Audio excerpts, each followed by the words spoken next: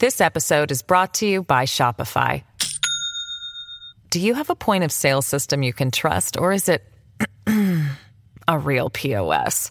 You need Shopify for retail. From accepting payments to managing inventory, Shopify POS has everything you need to sell in person. Go to shopify.com/system, all lowercase, to take your retail business to the next level today. That's shopify.com/system. From the Fox News radio studios in New York City, fresh off the set of Fox and Friends, it's America's receptive voice, Brian Kilmeade. Thanks so much for listening, everybody. It's the Brian Kilmeade Show. We're going to have a big hour. Mark Thiessen will put it all in perspective at the bottom of the hour. You know, he's a speechwriter as well as a columnist with the Washington Post, but a Fox News contributor.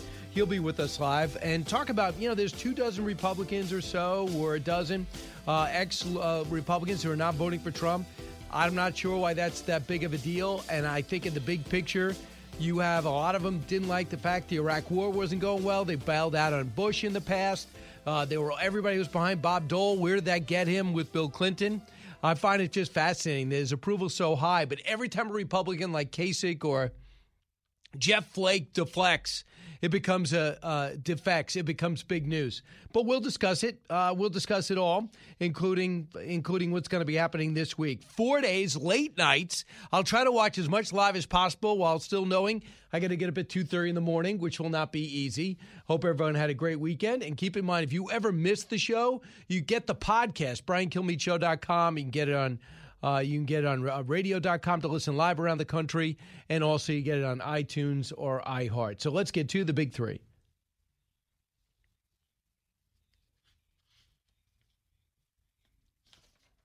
Foreign governments are going to try to influence our democracy for the rest of our lives. And when you find out about a foreign government trying to influence a campaign, you need to protect the campaign, not spy on it. They did it right for Clinton. They used the counterintelligence investigation to spy on Trump. That is a double standard. I would say so. And that, of course, is the familiar voice of Lindsey Graham with Maria yesterday. 2016, more evidence mounts of a double standard, and a major discovery proves Republicans' complaints have merit. As John Durham sits down for hours with the former CIA guy, John Brennan. Could Comey be next? He doesn't think so. Number 2. The Democrats came out of their first ever virtual convention making their case against President Trump, both by looking to the past and to the future. In short, they're coming out of their convention running the same campaign they did 4 years ago, more on character and decency than on policy, only this time against an incumbent president and with a nominee with lower negatives. Chuck Todd, talking about this, the president had a great line. He said, hey, I know you just had your convention last week, meaning he was addressing the press. 4 days with a clear mission. To dismantle and dismiss President Trump are done for the Democrats. How effective did the DNC make their case? We will do a postmortem on the virtual convention and look at an actual sit-down interview for Joe Biden and Kamala Harris. For me, it leaves more questions than answers. Number 1. The president's speech on Thursday night is going to be a big highlight, but he's going to speak every night, right? Yes, he's going to speak every night, just like during the Democratic convention where Joe Biden wouldn't go anywhere. The president traveled this country. That's what we need, a leader not afraid to get out there. All right, well, while being cautious, all eyes on the RNC. 4 days to create momentum, to get them 4 more years in the White House for President Trump. What are we to expect? Where will this all take place? And who and what are we likely to see? We'll break it down. So Jason Miller yesterday with the campaign said, expect surprises every night. And expect some of them will be tearjerkers. It won't be a dry eye in the house. Okay? We'll see how that goes. Today's theme, Land of Promise. Tuesday's Land of Opportunity. Wednesday, Land of Heroes. Thursday, Land of Greatness. Now, we understand there's going to be a lot of flags. The president really was not impressed with the virtual convention. He wants none of that. He wants as much live as possible. I get the sense that he's going to have some sort of an audience. They said he will shatter traditions, like we got to get used to that. He'll be delivering his acceptance speech from a grand stage on the South Lawn. They expect big surprises, a very beautiful story, according to Jason Miller. So we'll see if that actually pans out. The president has raised the bar because he thought and saw the virtual convention. And although Joe Biden, everyone's talking about the solid speech he made, we do know there was a 17% drop from Hillary Clinton's speech. And you would say there's more at stake because everyone knew Hillary Clinton could complete a speech. We weren't sure if Joe Biden can. And attention, in terms of authenticity, people who look at Joe Biden and are worried about where he is right now and how he's speaking and how he loses trains of thought. It is not about the stutter.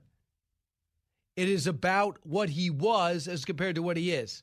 I'm not talking about gaffes when he mocks the fact that people at 7-Eleven have Indian accents. That's not because of an intellectual deficit or old age. That's Joe Biden being Joe Biden. And he doesn't say that because he stutters.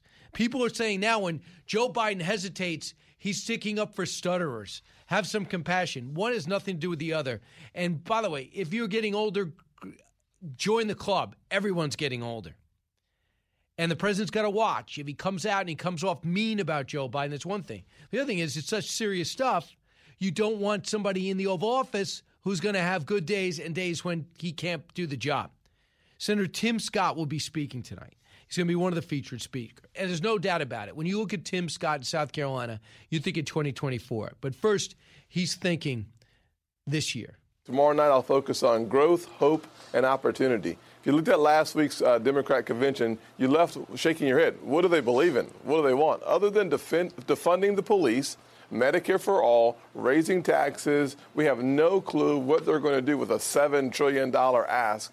Here's what we're going to do. We're going to focus on growth. The Trump administration pre-COVID-19 created 7 million jobs, and they did it in an inclusive way.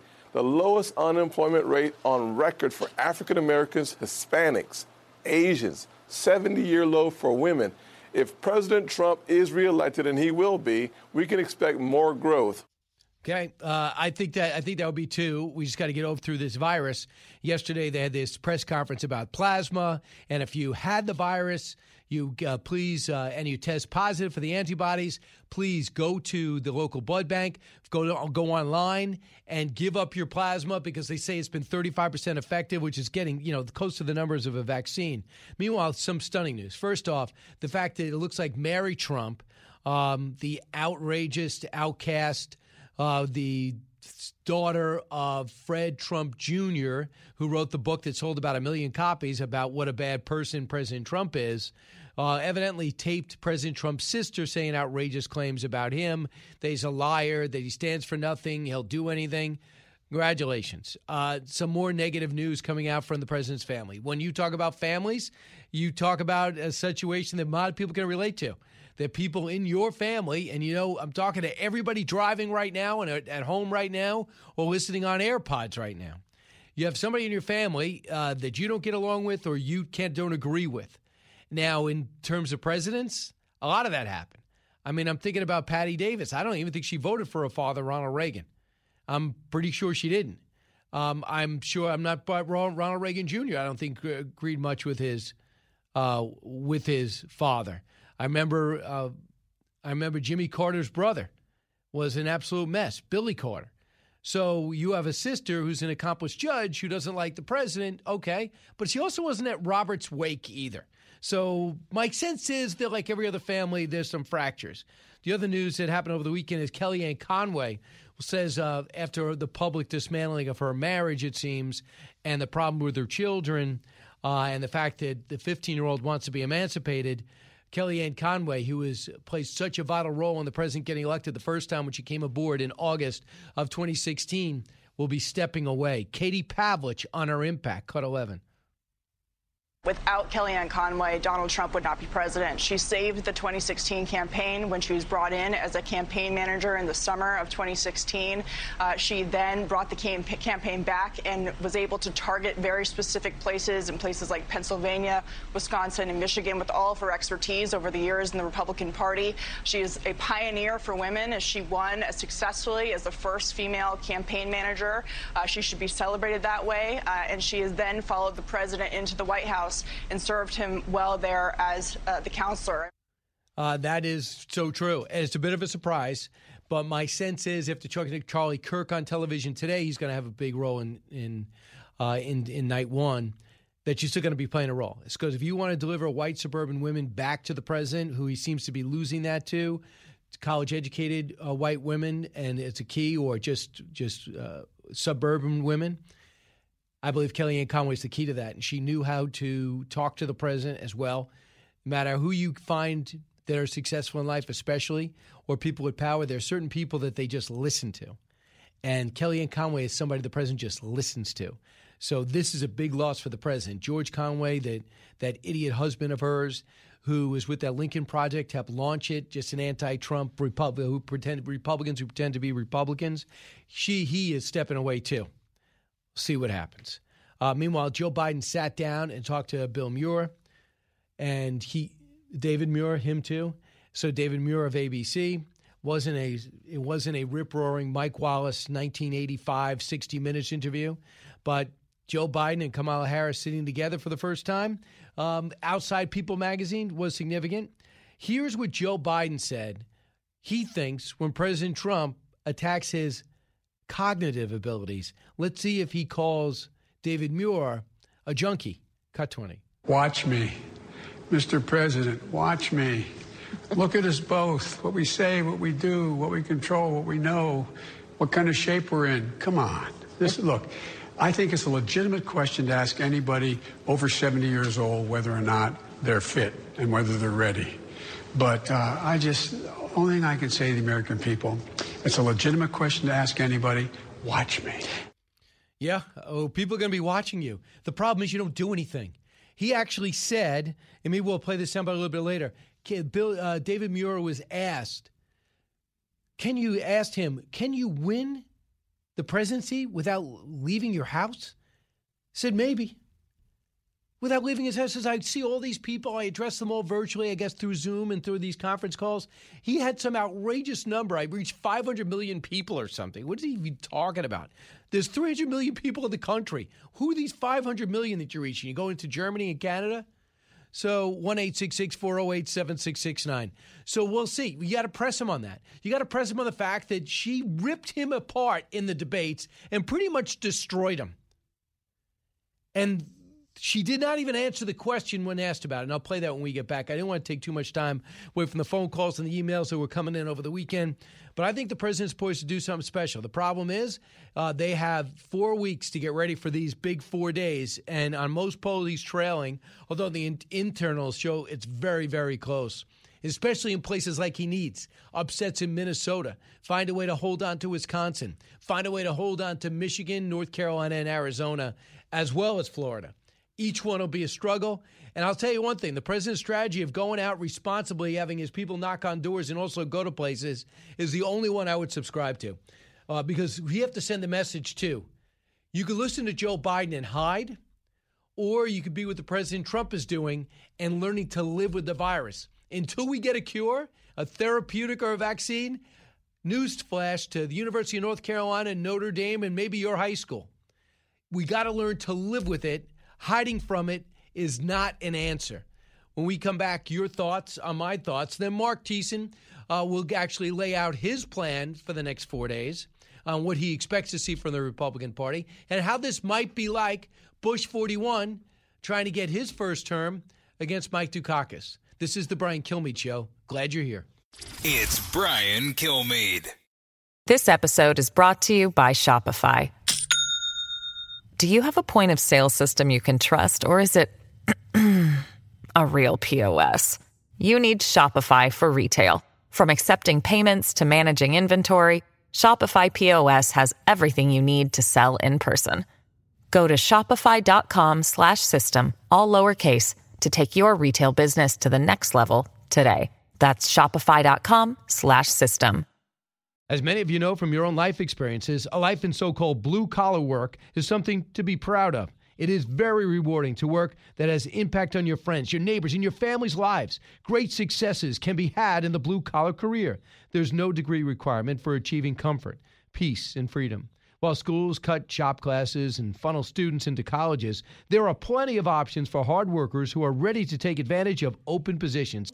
Many young people today assume that college is the only way to achieve success in life. That is not true. Let me introduce you to Ken Rusk. Ken spent his younger years digging ditches and working in construction. He never went to college. Instead, he made goals, planned, and worked hard for 30 years. Now, Ken is a successful entrepreneur with multiple businesses and revenue streams.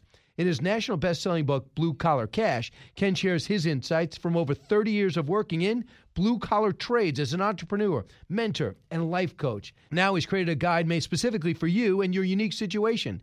This guide will give you or someone you love the tools you need to start designing the life of their dreams. You can achieve your dreams regardless of your educational background or your past. Go to kenrusk.com/path to learn more. That's kenrusk.com/path. Breaking news, unique opinions. Hear it all on the Brian Kilmeade Show.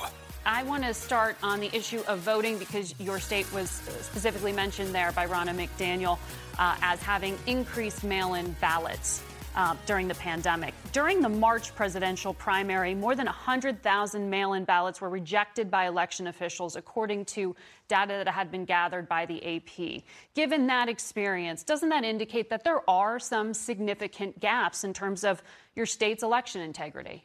A democracy is not an easy thing, Margaret, of course, but I have a very deep confidence in our Secretary of State, Alex Padilla, in our counties to be able to run elections and to run them well. And the difference is that we're trying to run elections that expand democracy, that give the vote to everybody, where we see a war on voters in other states run by Republicans who literally want to take people off the ballots, take them off the election rolls, a period here, a different middle initial. We saw it happen with Stacey Abrams in Georgia. She would be governor today.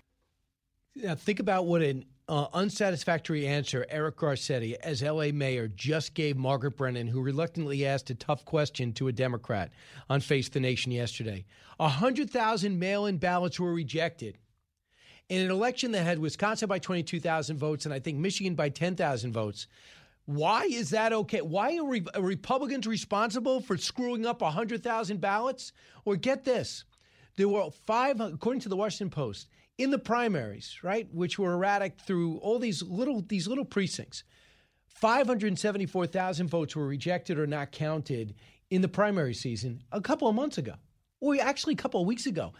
In New Jersey and in New York, they couldn't even get a final total. They just whoever was winning just won. They found thousands of ballots not covered. If you're President Trump, and you know what, if you're Vice President Biden, you should say, hey, if you don't request a ballot, you can't get a ballot.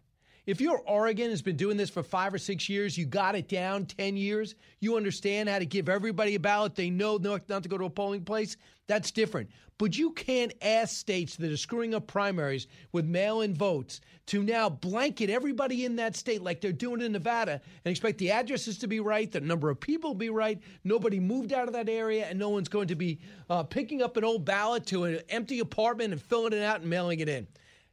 Joe Biden should insist on accuracy on that.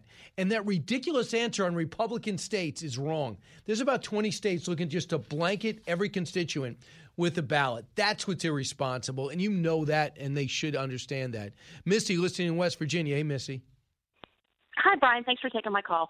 I was a cop for 20 years, so I want to put a little bit of truth out there that people don't even think about, and it's going to be mind-blowing for a couple of people. If you've ever been stopped by the police for a traffic violation, look up at the heavens and thank Jesus. Because had you continued your driving, I want you to think about this. Because everybody's like, cops are such jerks on traffic stops. Here's why. When you drive like that, you're putting everybody at risk around you. So if you had kept going and not been stopped by the cop, I want you to think about this. You hit and kill somebody, not only are you changing their life, you're changing yours. Are you prepared? Are you the breadwinner in your house? Are you prepared to go to jail for a year because you killed somebody? Do you have $50,000 in the bank to defend yourself and then be sued civilly?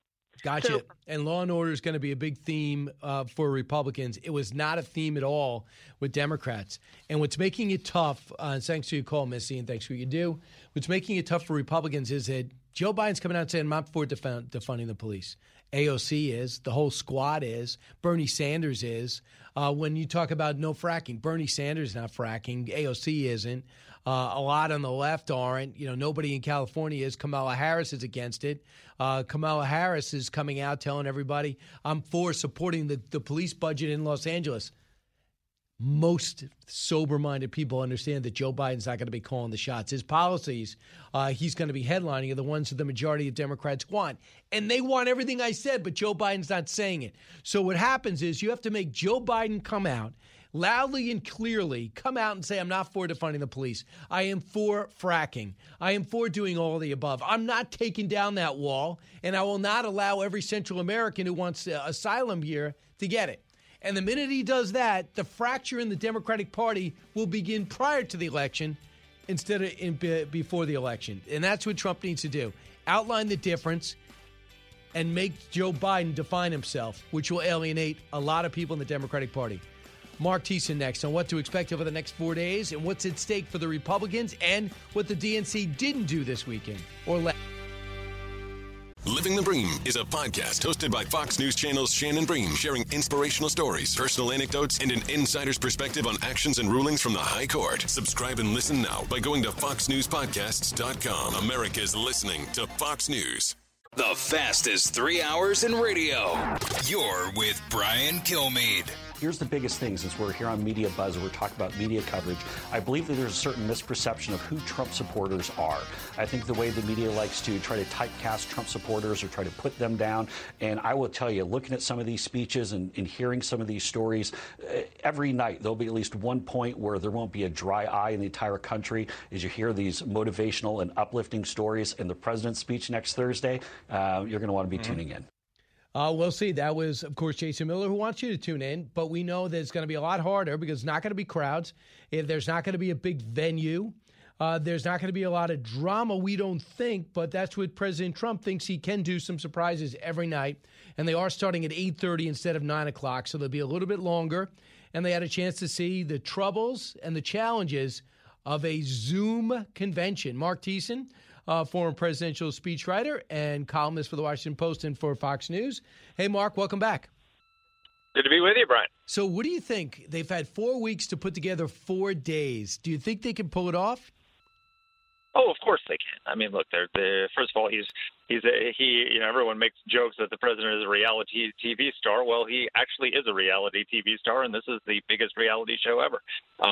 So he knows how to do this. And I think he's even brought in the producers of The Apprentice to help with the show. So I have no doubt that they're going to put out an excellent show. The question is, how do they do it differently from the Democrats? And I don't mean it in terms of style. I mean in terms of substance. So what you saw with the Democratic convention last week was an exercise in base mobilization. They made a pitch to keep suburban Republicans who voted for them in the 2018 midterms. Beyond that, it was all about turning out the base. It was all trying to energize younger voters, trying to energize black voters, trying to energize the left. And the reason for that is that they have really low enthusiasm. I think only 25% of young voters are very enthusiastic about the Biden campaign. Only 68% of young African Americans are supporting Joe Biden at all, which is 17 points less than Hillary. So their core base is not pumped up. They hate Trump. They may be motivated against Trump, but they're not pumped up for the Biden-Harris ticket. The president has the luxury of the most loyal, the most fired up base in presidential history, right? His people are, 100% behind him. They're ready to walk over broken glass to go and vote for him. So what that means is he has the luxury. He doesn't have to use his convention to pump up the base. What he needs to do is reach out. There's a segment of the electorate, it's about 10 to 15%, if you look at all the polling, that supports his policies but doesn't approve of him. And those are gettable voters. Those are voters that it is in their economic self. They know deep in their hearts it is in their economic self-interest to vote for Donald Trump for a second term. He's got to use this convention to give them permission to vote for Trump. He's got to use this convention to convince those people that they need to give him a second term. That's what the goal of the convention needs to be. And the president flew down to Charlottesville with the vice president. I think they're going to be officially accepting the nomination from the RNC, which is basically running some portion of the convention down there. They switched to Jacksonville, then they switched back, and now the president's going to be at the White House, it looks like, with some type of crowd. Now, the key, I think you'd agree, Mark, is to outline Vice President Biden's agenda.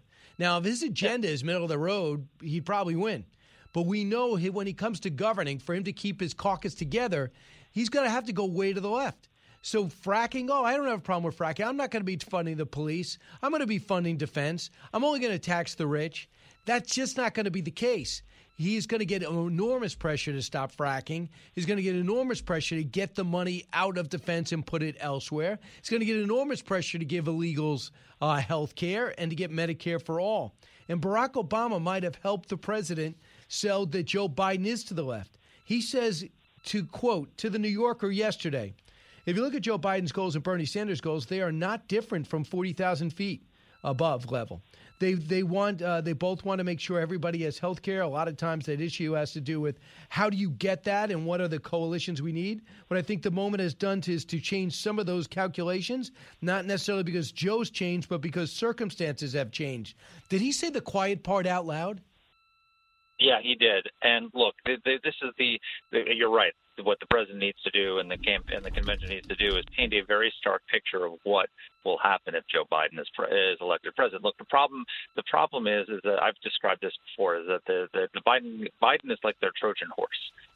He is this moderate, nice, genial, bipartisan exterior, but inside he's just a vessel for the left. Inside the Trojan horse is an army of socialists led by Bernie Sanders and Ocasio-Cortez and Elizabeth Warren.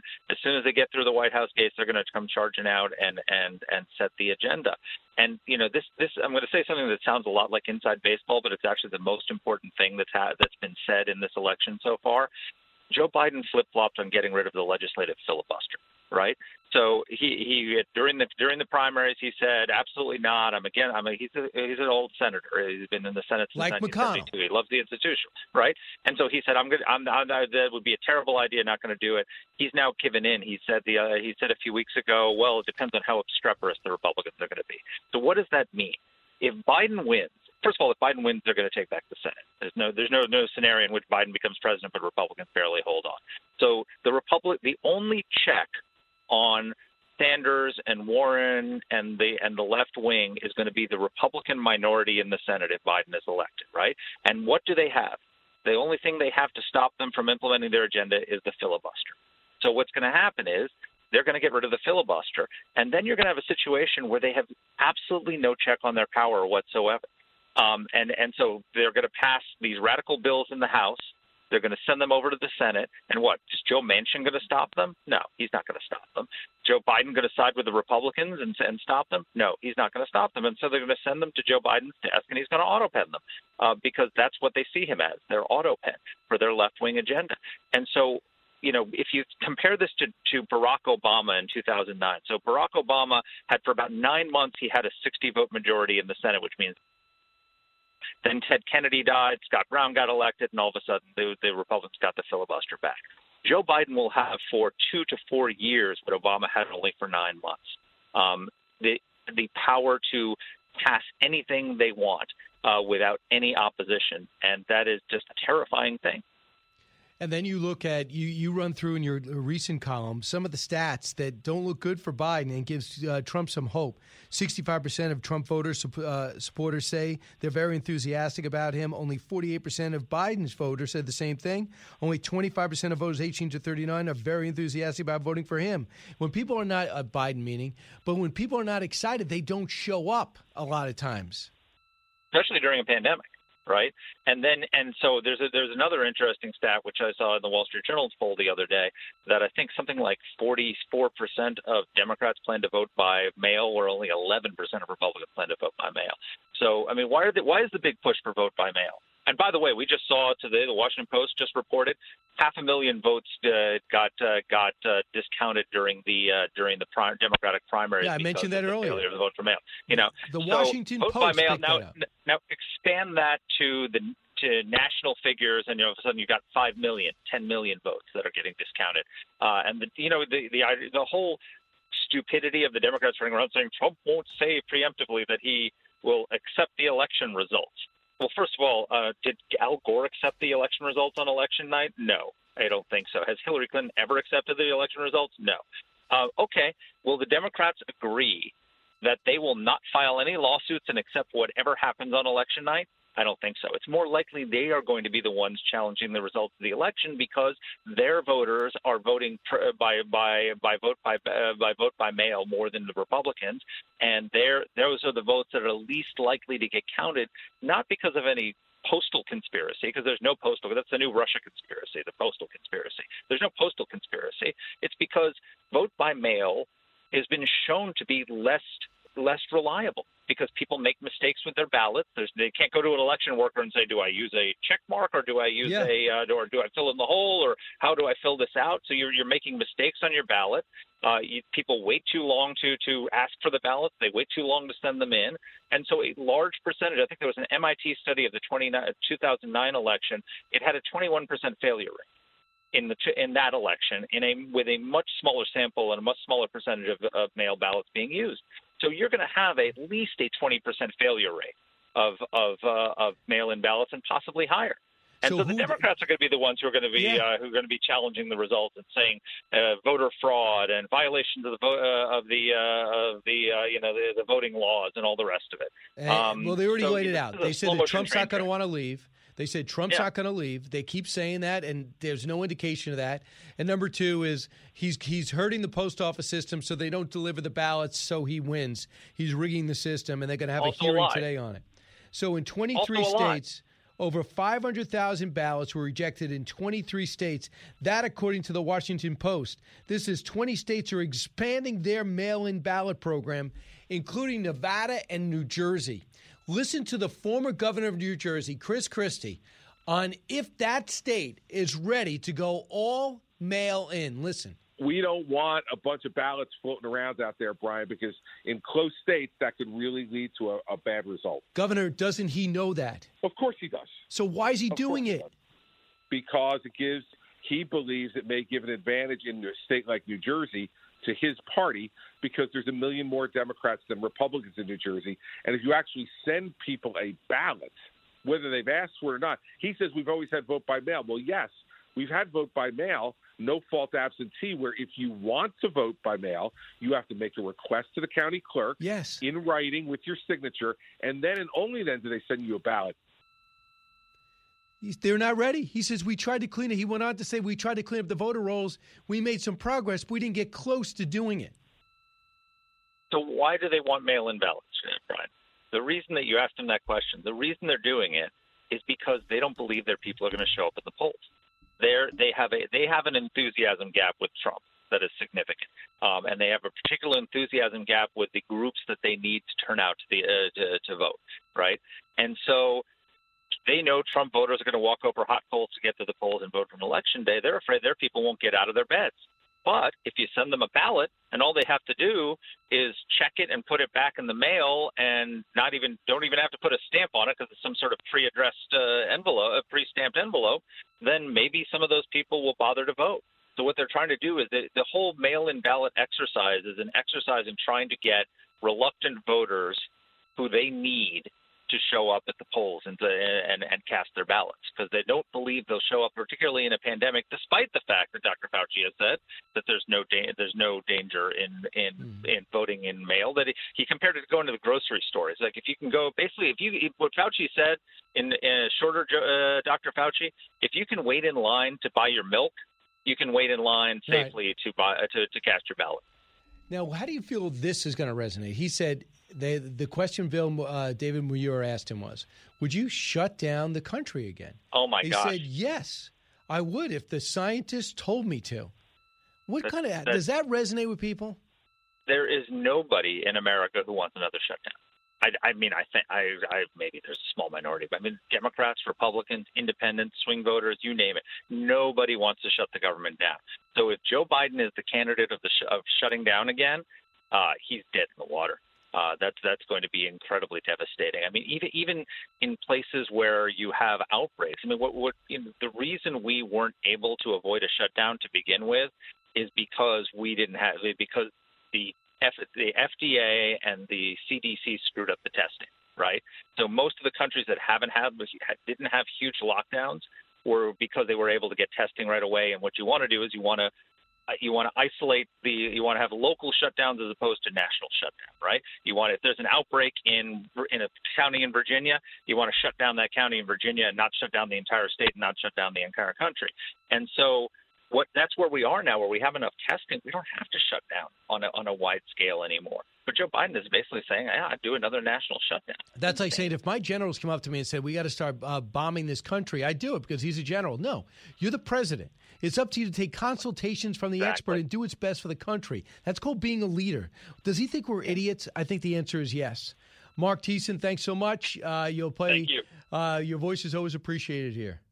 Always glad to be on with you. All right, Mark Thiessen, 1-866-408-7669. I'll come back and take your calls, not only on that, about the revelation over the weekend that came forward. Lindsey Graham just put an inquiry out to the Department of the Director of National Intelligence and said, was there any attempt by another country to infiltrate the Hillary Clinton campaign?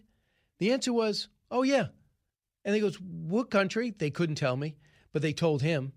And he said, and what happened? We told Hillary Clinton, gave her a defensive briefing, and then did an investigation, and we handled it. Why wasn't Donald Trump given the same thing? The definition of a double standard. We'll talk about that and more. You're with Brian Kilmeade. Fox Nation presents podcasts Women of the Bible Speak. I'm Shannon Bream, host of Fox News at Night and author of the new book, Women of the Bible Speak, the wisdom of 16 women and their lessons for today. Subscribe now on Apple Podcasts, Spotify, FoxNewsPodcast.com, or wherever you download your podcasts. The talk show that's getting you talking. You're with Brian Kilmeade. The issues of the time and the way that he speaks about them will be very important. In his first interview with David Muir after getting the nomination, he notes, no, I'm not in favor of defund the police. Now, the tightrope walk you're doing there is that you're saying, okay, I'm appealing to folks who don't think that's what we should do policy-wise, but also my base might get pretty mad that I'm saying this thing in public and trumpeting this particular point of view, and then maybe they get less enthusiastic, and you need them as enthusiastic as possible. So it's a tricky line to walk. Mary Catherine Ham, and she weighed in on CNN just about that, and that is a great point of view. And guess what Joe Biden did? Said, I'm for giving the police more money. Okay, good luck with that demographic. Of course, I agree with that. But, of course, almost every Democrat doesn't. The ones that agree don't say it. Jim, listen on WDBO in Florida. Hey, Jim. Hey, Jim, you're on. All right.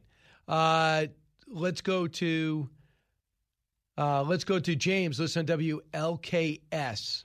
Hey, James. How's it going, Brian? Good. What's on your mind? It's an honor to talk with someone in such a high position of authority as yourself. I don't get a chance to do things like that, so it's an honor. The question is this. If 200 million mail-in votes went to Biden, would not the Electoral College protect us, the integrity of the voting system? I have no idea what you're talking about. 200 You don't million? understand the Electoral College? There's 300 people in the country. I don't know how many are eligible to vote. But No, that's saying that's how bad the voting system of mail-in voting is. That's the corruption. So therefore, Electoral College should protect us, should it not? I don't know. Don't know what you're getting at. Dave, listening in Tallahassee. Hey, Dave, you listen on 93.3. Greetings.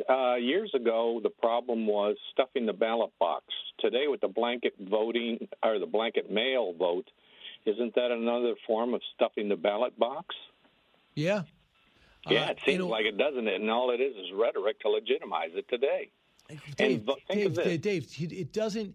This should not be partisan. Today, you're going to get so frustrated if you watch these hearings. They're going to be yelling at DeJoy, who they don't even know, and the president did not appoint him. And he is a systems guy that was there to streamline and modernize the post office. Now they got in the middle of an election scandal. And they're going to have one of these other officers who's a Democrat talk about what a bad guy he is and how the post office has been brought to its knees.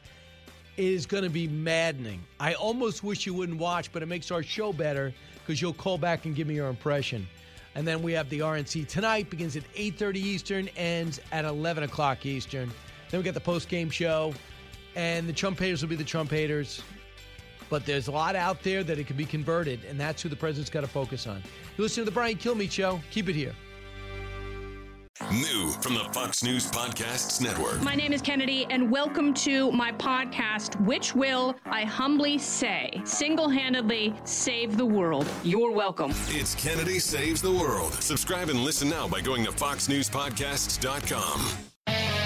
From the Fox News radio studios in New York City, giving you opinions and facts with a positive approach. It's Brian Kilmeade. Hi, everybody, from New York City, heard around this great country. This is the Brian Kilmeade Show. Hope you had a great weekend and a couple of days to take a breather from politics or discuss it at the barbecue. Now it's back for the RNC to answer the Democrats, who say basically the President of the United States is incapable of doing the job. It's above his head. It's more than he's capable of.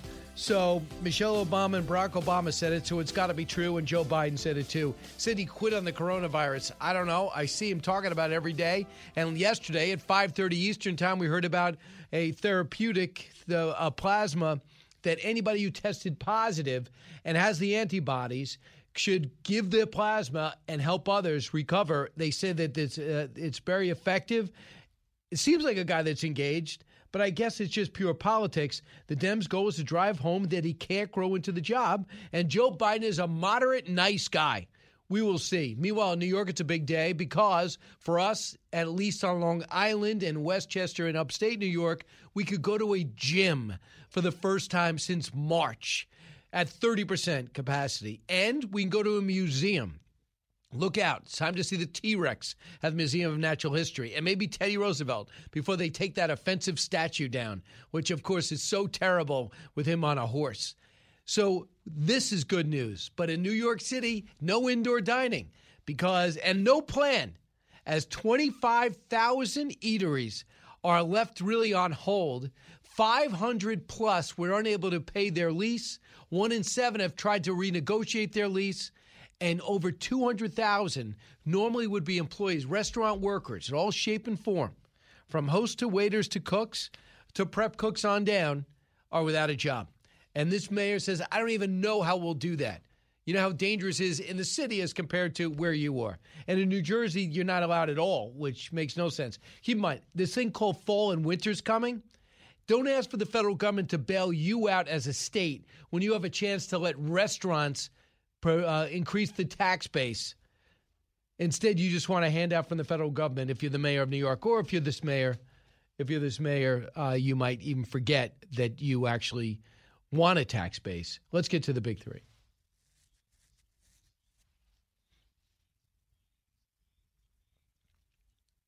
Foreign governments are going to try to influence our democracy for the rest of our lives. And when you find out about a foreign government trying to influence a campaign, you need to protect the campaign, not spy on it. They did it right for Clinton. They used the counterintelligence investigation to spy on Trump. That is a double standard. More evidence mounts of a double standard, and a major discovery proves Republicans' complaints have merit as John Durham sits down with John Brennan, the CIA guy, for over an hour. Could Comey be next? Number 2.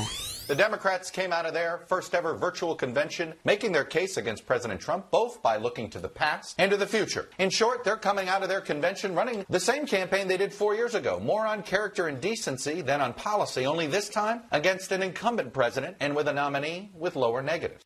That is Chuck Todd. You know that. And he is talking about 4 days with a clear mission. To dismiss President Trump. They're done. How effective did the DNC make their case? We will do a postmortem on their virtual convention and look at an actual sit-down interview with Joe Biden and Kamala Harris. For me, it leaves so many questions. Number 1. The president's speech on Thursday night is going to be a big highlight, but he's going to speak every night, right? Yes, he's going to speak every night, just like during the Democratic convention where Joe Biden wouldn't go anywhere. The president traveled this country. That's what we need, a leader not afraid to get out there. Yeah, well, that's what we need. But instead, you have a guy that's leaving his basement and being given high grades for being responsible. All eyes on the RNC. 4 days to create momentum for 4 more years in the White House for President Trump. What are we to expect? What are you to expect?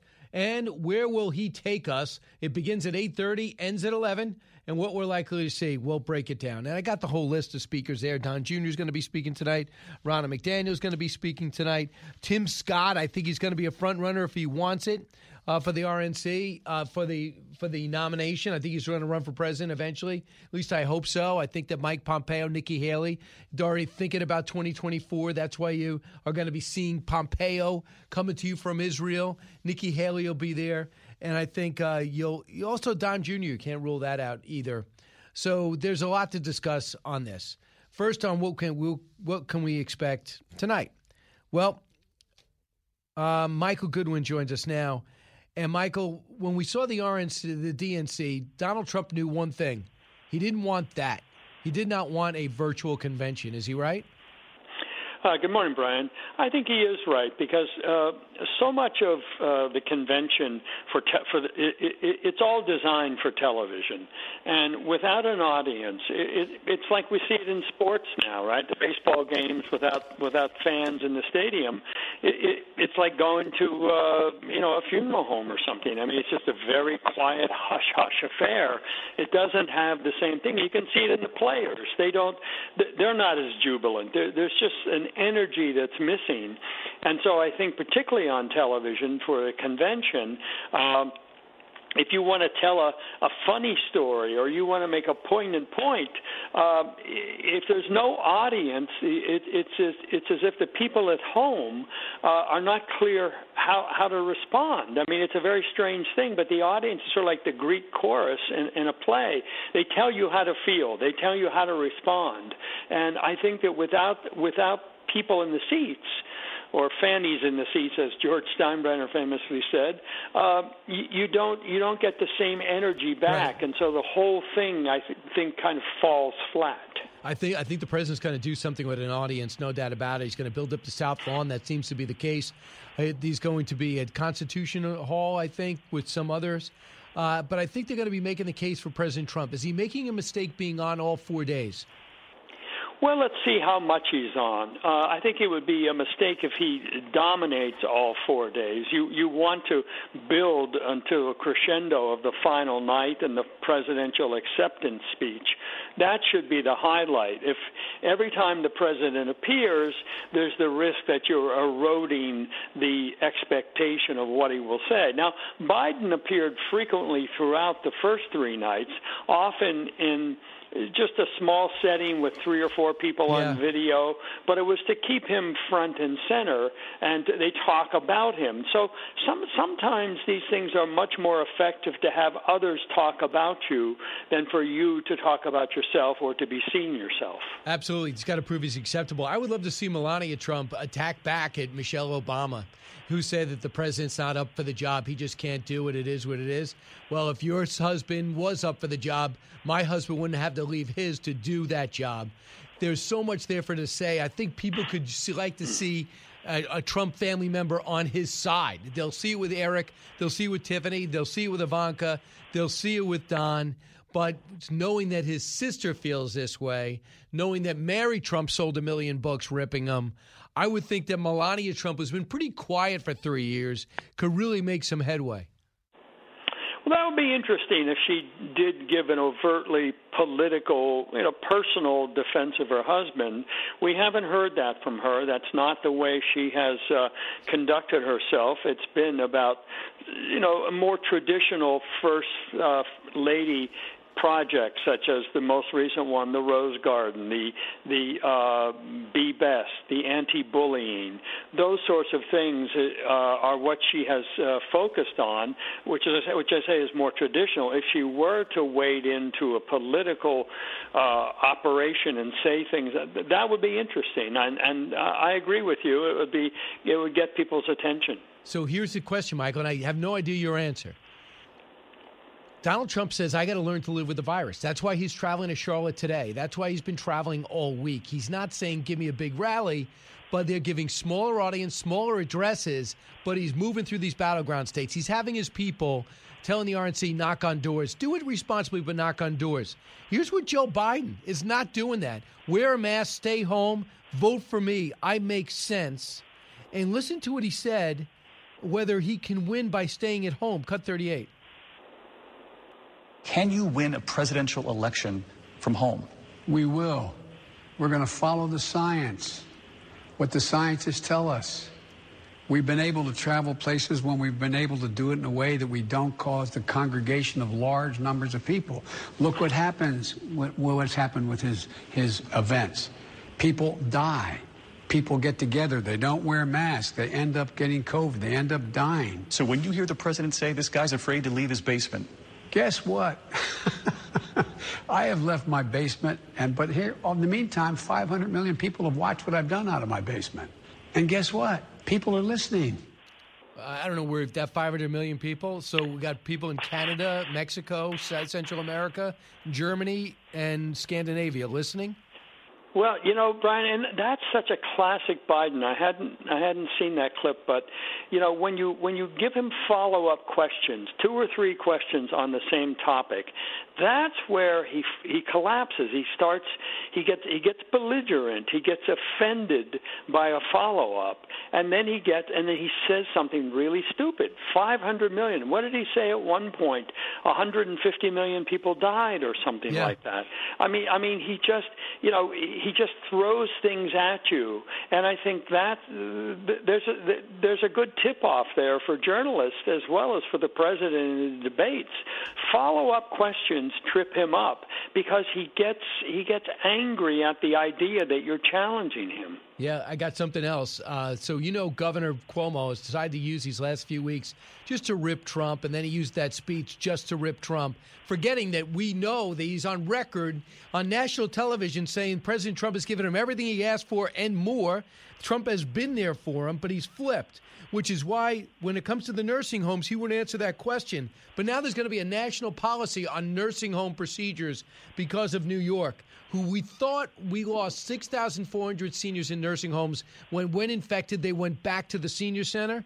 Listen to what State Senator James Skolfus said on CNN, Cut 39. My gut sense is, at a minimum, we're talking probably a couple of thousand additional deaths. We need to understand what worked, what didn't work, and we need to best prepare for next time. And the only way to do that is to get full information.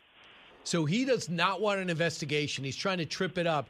A bipartisan push to find out what happened, because if we get hit with a second wave, is anything changing? What is your take on his unwillingness to be accountable? Well, it's worse than not wanting to be accountable. I mean, they've actually fudged the numbers, Brian, in a way that is designed to reduce the catastrophe in the nursing homes. Almost every state now counts a nursing home death as someone who got sick and died, got sick of the COVID in a nursing home and died. New York stopped counting those who died in hospitals as nursing home. So the point of where people got sick is the issue here. That of course they were transported to hospitals for better care, and many of them died there. But you will not understand the virulence of the disease and how to protect people in nursing homes if you fudge the numbers this way. The whole point is what keeps people safe in nursing homes, and the death totals tell you what happened there. So Cuomo is trying to fudge that, which to me is an admission of guilt. He knows it's a catastrophe. You know, Brian, you hear about how America is so terrible on the COVID, and we do have enormous numbers of cases. But, in fact, we have roughly 20% of the worldwide deaths are in the United States. Guess what? 20% of the American deaths are in New York. And probably somewhere around half of those will have taken place in nursing homes. So that's why I think, and many states had even higher percentage of their deaths in nursing homes. They didn't have nearly as many deaths, but they had higher percentages in nursing homes. And you will find, by and large, these are northeastern states that all work together, following the same prescription, which is that you can send contagious hospital patients into nursing homes back in March, April, and May. They all worked together to devise this Northeast Compact, and they all made the same mistake. And so I think that's why an investigation, a national investigation, is also required to see, because let's just assume for a second that even 40% of the deaths across America took place in nursing homes. And if you had done better in nursing homes, you would have reduced the death total dramatically. Shouldn't we know that for the next time? Shouldn't we know that to understand what worked and what failed? That's what Cuomo is blocking, because he doesn't want the truth out there. And if he didn't, he brings on the scrutiny by the swagger and the condescension and the selective enforcement of his stupid rules that make no sense. And what just kills me, what's happening, it's not directly to him, to these restaurants in New York City with outdoor dining only. First, they told them they could open up indoor. They ordered all this food after being shut down. Then they shut them down again. They lose all their money. Thousands are going out of business daily basis, and they won't even put the time in to figure out a plan. Real quick, your final thought? Yes, I agree. I mean, I spoke to a restaurant owner recently in New York, open only outdoors, and I said to him, well, you survived. He said, not yet. And I think that even those outdoor restaurants, when they're busy, it's a fraction of the customers they can serve if even you would allow them 25% capacity indoors as well. So, yes, they've got to let these restaurants experiment with this. They've got to find a better way. Yeah, I don't like to eat next to a racing Chevy Citation. We are literally in the street. Thanks so much. Appreciate it, Michael Goodwin. My pleasure. Back in a moment. From the Fox News Podcasts Network, download and listen to The Untold Story with Martha McCallum. The host of The Story on Fox News Channel sits down with major newsmakers each week to get their untold story. Subscribe and listen now by going to foxnewspodcasts.com. He's so busy, he'll make your head spin. It's Brian Kilmeade. Of course, the opposite of in-person learning is distance learning. Even hearing the phrase distance learning makes me want to drink scotch straight from a bottle. Okay, fine. I'll do the distance learning again. I'll morph from grumpy parent into personal assistant of my children. Excuse me, sir. You have a third grade Zoom in 5 minutes. And here's your sliced apple snack. Now, if you'll excuse me, I have to order more scotch. Jim Gaffigan, he is one of the many parents. He's got like 5 kids. And by the way, I think his wife, I hope she recovered. She was experiencing cancer treatment. I remember. I think she did recover. Oh, great. She's one of his chief writers. And he's just talking about what every parent's talking about. No matter your age, I think it's much more difficult. I was having dinner with somebody that has to Zoom kindergarten as the teacher. Zoom kindergarten. How the heck do you do that? 1 out of every 7 kids is remote learning. I don't know what's worse than for the teacher or for the parent. Well, and certainly the kid is hurting. Right? 100%. And they need to be with other kids. James, listening in Michigan. Hey, James. Yeah, Brian, I appreciate all you're doing for bringing the truth to America. And real quick, I'd just like to say I'm 60 years old. I got 4 children. All 4 of them are millennials. And when they go to the voting booth in November, it's going to be based on 2 things: their wages and their 401k. And before COVID hit, they were rocking. And I don't think this is unique to my 4 children. Their friends, family talk about the same thing, what's important, and also supporting law enforcement. So I know where you guys, do you know your governor, according to the Daily Mail, is the reason there's no Big Ten football? Yeah, there's signs all over with her name, but it's not in support of what the governor's done. They should pay the price for that. Get this and all your favorite Fox News podcasts ad-free on Apple Podcasts with Fox News Podcasts Plus. Just go to foxnewspodcasts.com for all the details.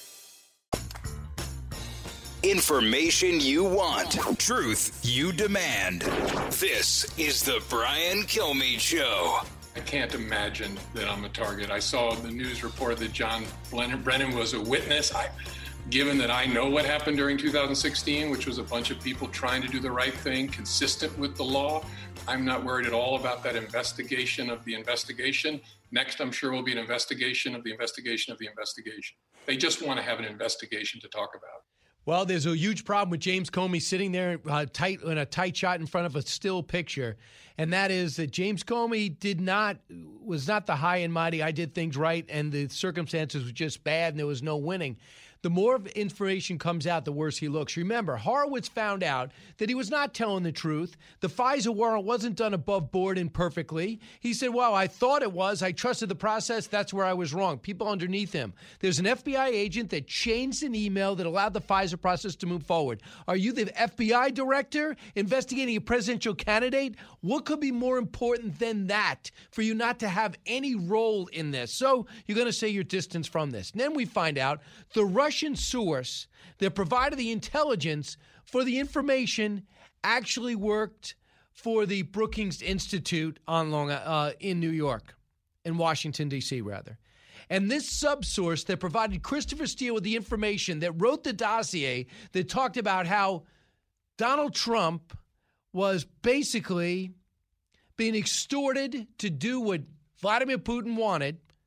All that stuff wasn't true, and it was based on stuff that wasn't true, that the subsource located the Brookings Institute with connections in Russia said it was bar talk. And even what he told Christopher Steele, he didn't even recognize it in the report.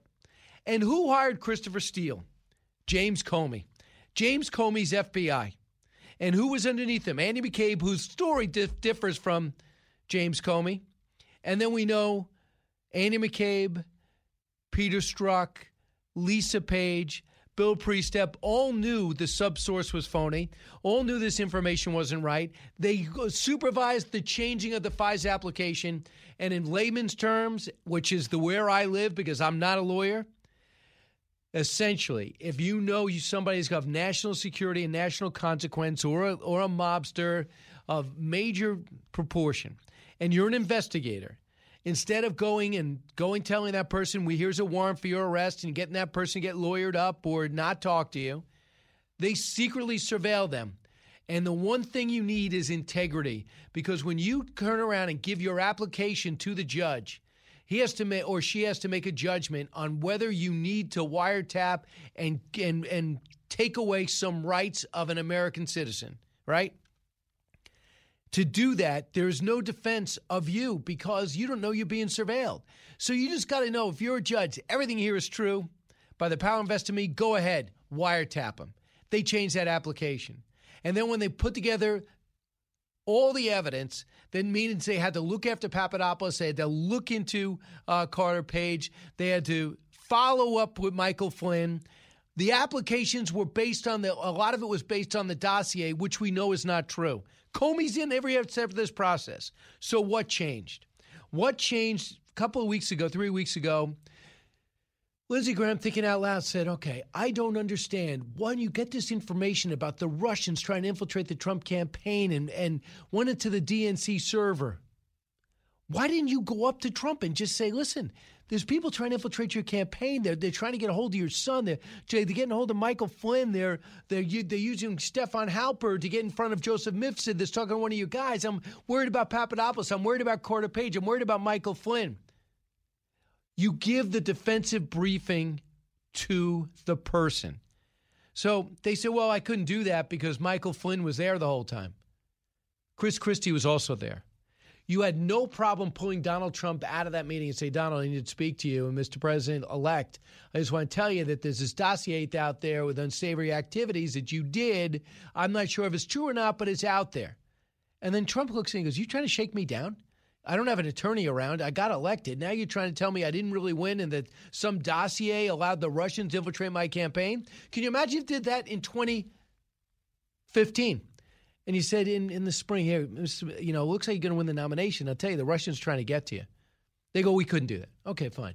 But you know who you did that with? Hillary Clinton. How do you know? Because Lindsey Graham asked the question. He said, did any other country try to get into the Hillary Clinton camp? You know what the answer was? Yes.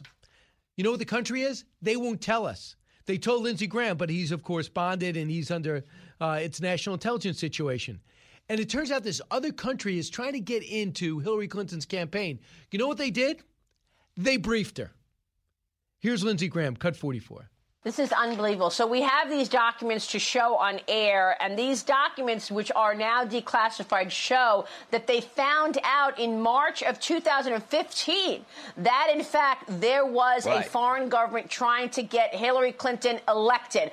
Which foreign government was it? I can't tell you that, but there was an effort by a foreign government to funnel money into her campaign. They picked it up in March. The FBI wanted a FISA warrant to follow the activity. The seventh floor, the leadership of the FBI said, no, you can't get a warrant until you defensively brief her. They did that in October. They gave her a chance to fix the problem. I assume she did. They never did that to Trump.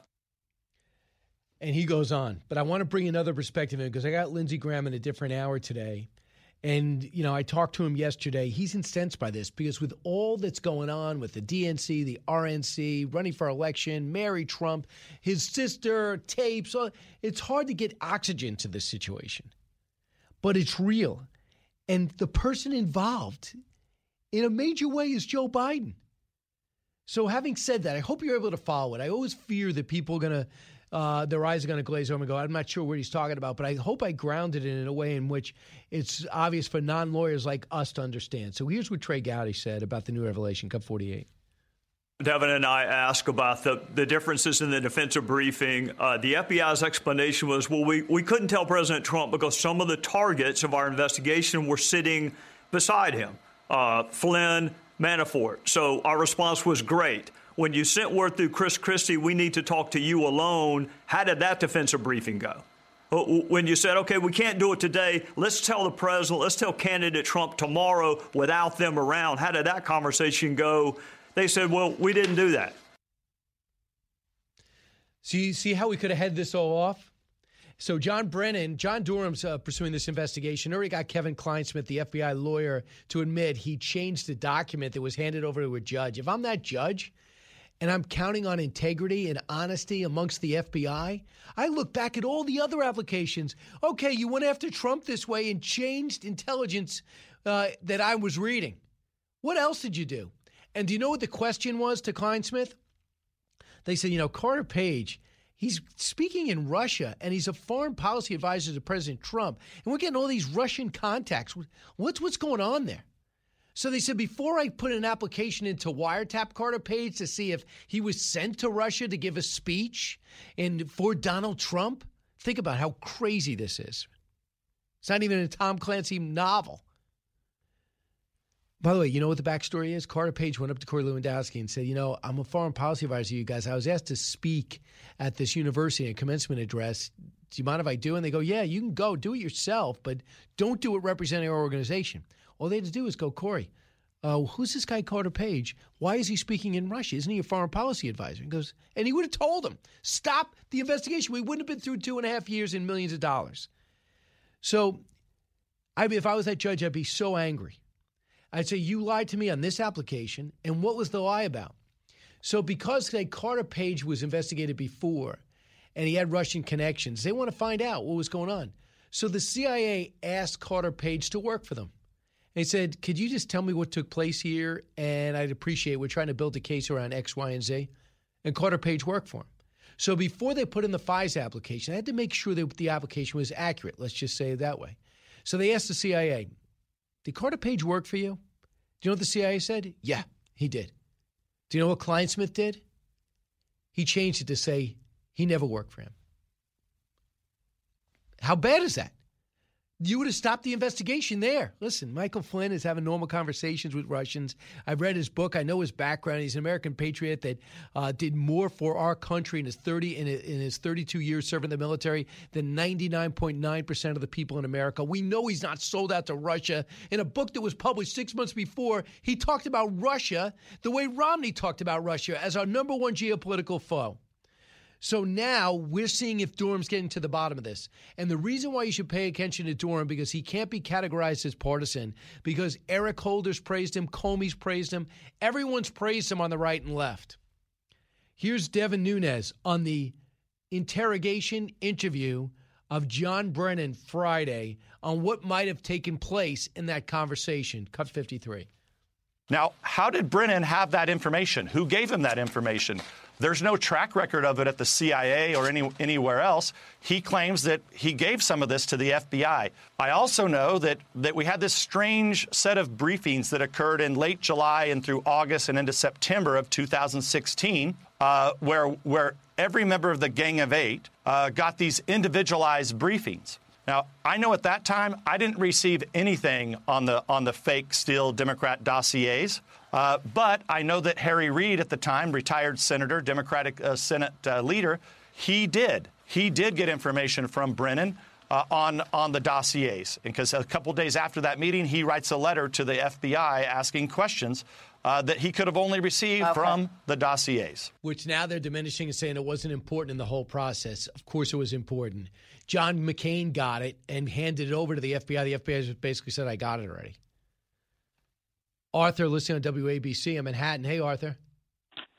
Hi, Brian. I'm concerned about the mail-in ballots, and I had an alternative. Okay. Instead of having a one-day voting on Tuesday, November 3rd, have 2 days. On Tuesday, people whose name starts with A, C, and E would vote. And then I brought that up to the president a month ago, 2 weeks ago, and he's open to it. Yeah, because, I mean, that gives people, there are legitimate reasons to be concerned about waiting in line and, social distance. Hey, Arthur, I'll give you a better scenario. If, let's say you're 70 years old and you just beat cancer and you just want to make sure you don't go to a polling place, someone didn't sanitize, you end up getting this. All right, fine. Know what you do? Apply for an absentee ballot. Mm-hmm. You'll verify your signature. They verify your address. You get it. And if there are people are upset because the post office could lose it, I get it. But I'm not worried because there's a process. I worry about entire states mailing ballots to where they think their citizens are.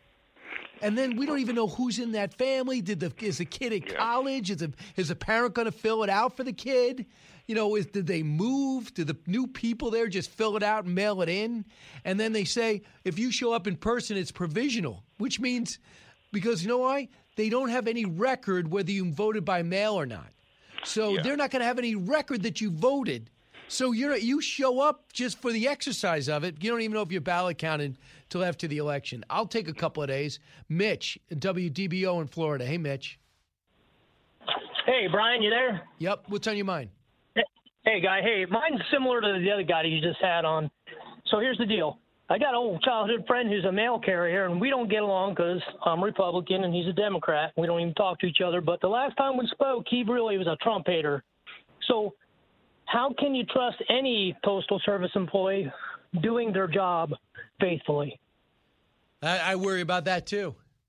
Because President Trump was very flagrant. He goes, the post office doesn't work. They're not working. It's not a good model.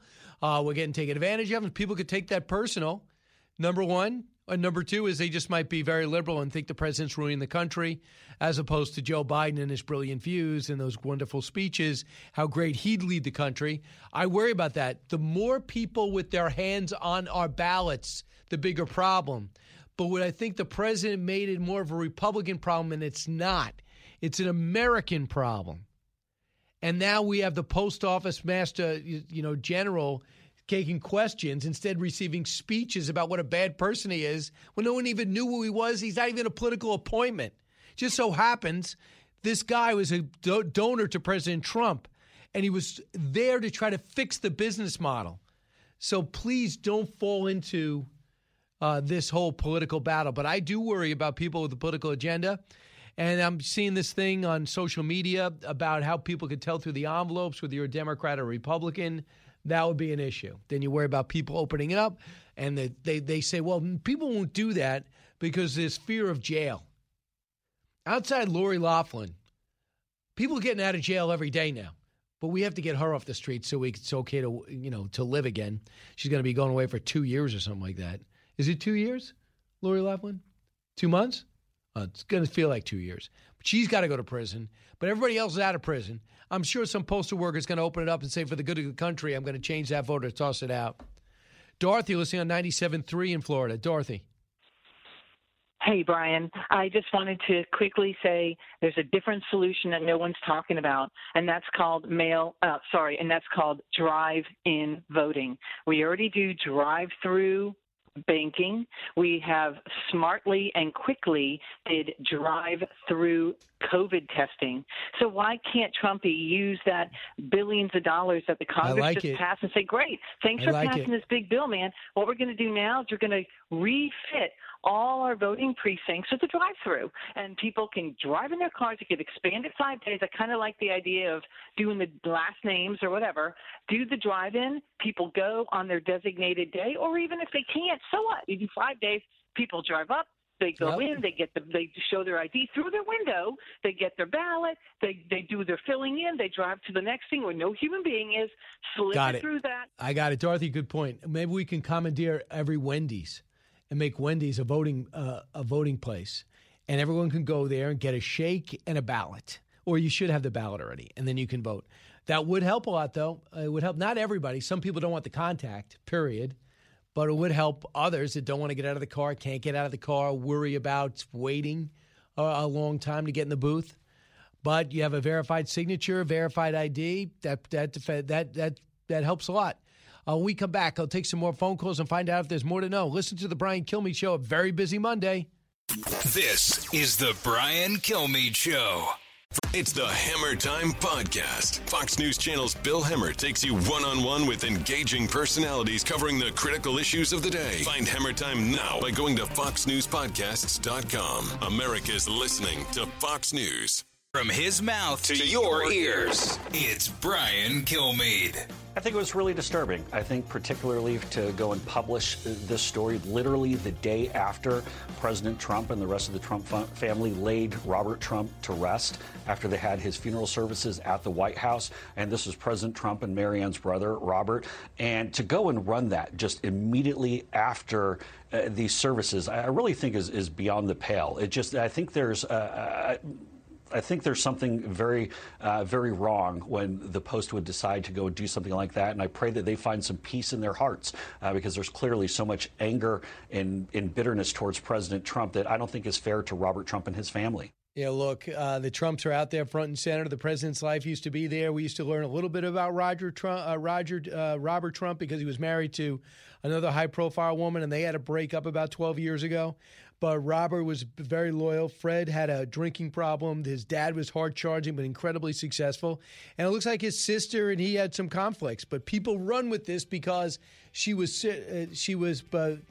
without her knowing it, she was taped seemingly by her niece, Mary Trump, we believe, that gave it to the Washington Post. She's going to do everything to make sure Uncle Don doesn't become president. Join the club of people with families that's maybe they don't get along. I don't think it's going to matter much. What about you? Jason in the House, the Jason Chaffetz Podcast. Dive deeper than the headlines and the party lines as I take on American life, politics, and entertainment. Subscribe now on foxnewspodcast.com or wherever you download podcasts. Live from the Fox News radio studios in New York City, fresh off the set of Fox and Friends, it's America's receptive voice, Brian Kilmeade. It's kind of interesting. The President of the United States in Charlotte, North Carolina. He's going to be accepting the nomination of his party, as will the Vice President of the United States, and he's going to go to a factory there. North Carolina was going to be a big blowout event. Then it was moved to Jacksonville. Now the RNC is going to be in Charlotte and really Washington, D.C., and then a little bit later, we're watching some of the proceedings now of the Postmaster General getting skewered by Democrats and praised by Republicans. He didn't do anything. He's in the middle of a political fight. I hope he realizes that as people are now blaming him for doing Donald Trump's dirty work to screw up mail-in voting, which is just an insult to everybody's intelligence, including if you know what the president's worried about. It's not mail-in absentee voting. It's when you mail out all these ballots to everybody you think lives in your state based on rolls that were updated years ago and the chance for fraud. So let's get to the big three.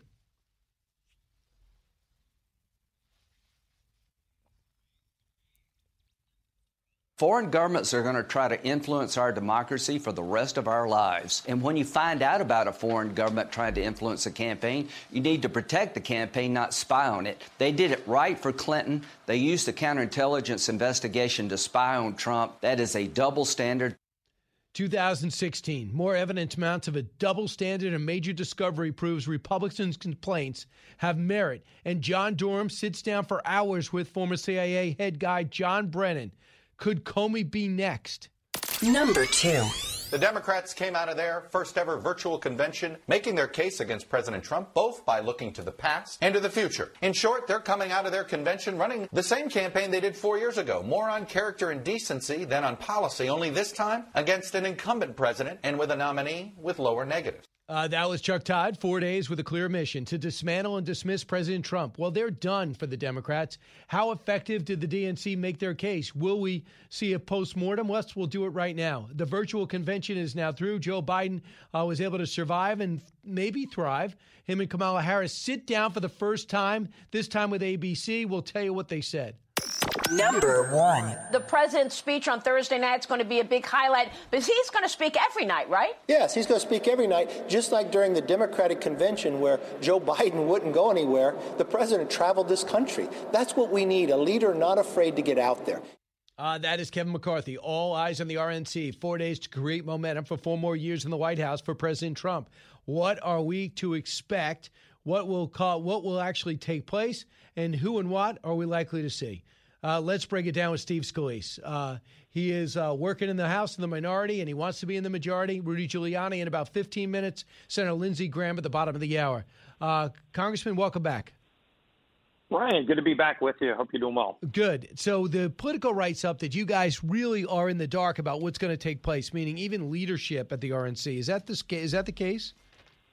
Well, what I would expect is you're going to see the president and everybody that's speaking laying out the case for, showing what the president's done, how he's fought for people and helped people and delivered for families across this country. And who better suited to get our country back after COVID than Donald Trump, who's built the greatest economy once. He'll do it again. And I think it's a strong contrast to what you saw last week. I mean, a lot of just anti-Trump hatred, not a lot of vision. Joe Biden, even the things he talked about, for goodness sake, he's been around for 47 years and he's never done any of those things. Let's talk about what Donald Trump's already done in just 47 short months and what he'll do for the next 4 years. I think that's the theme you'll see this week.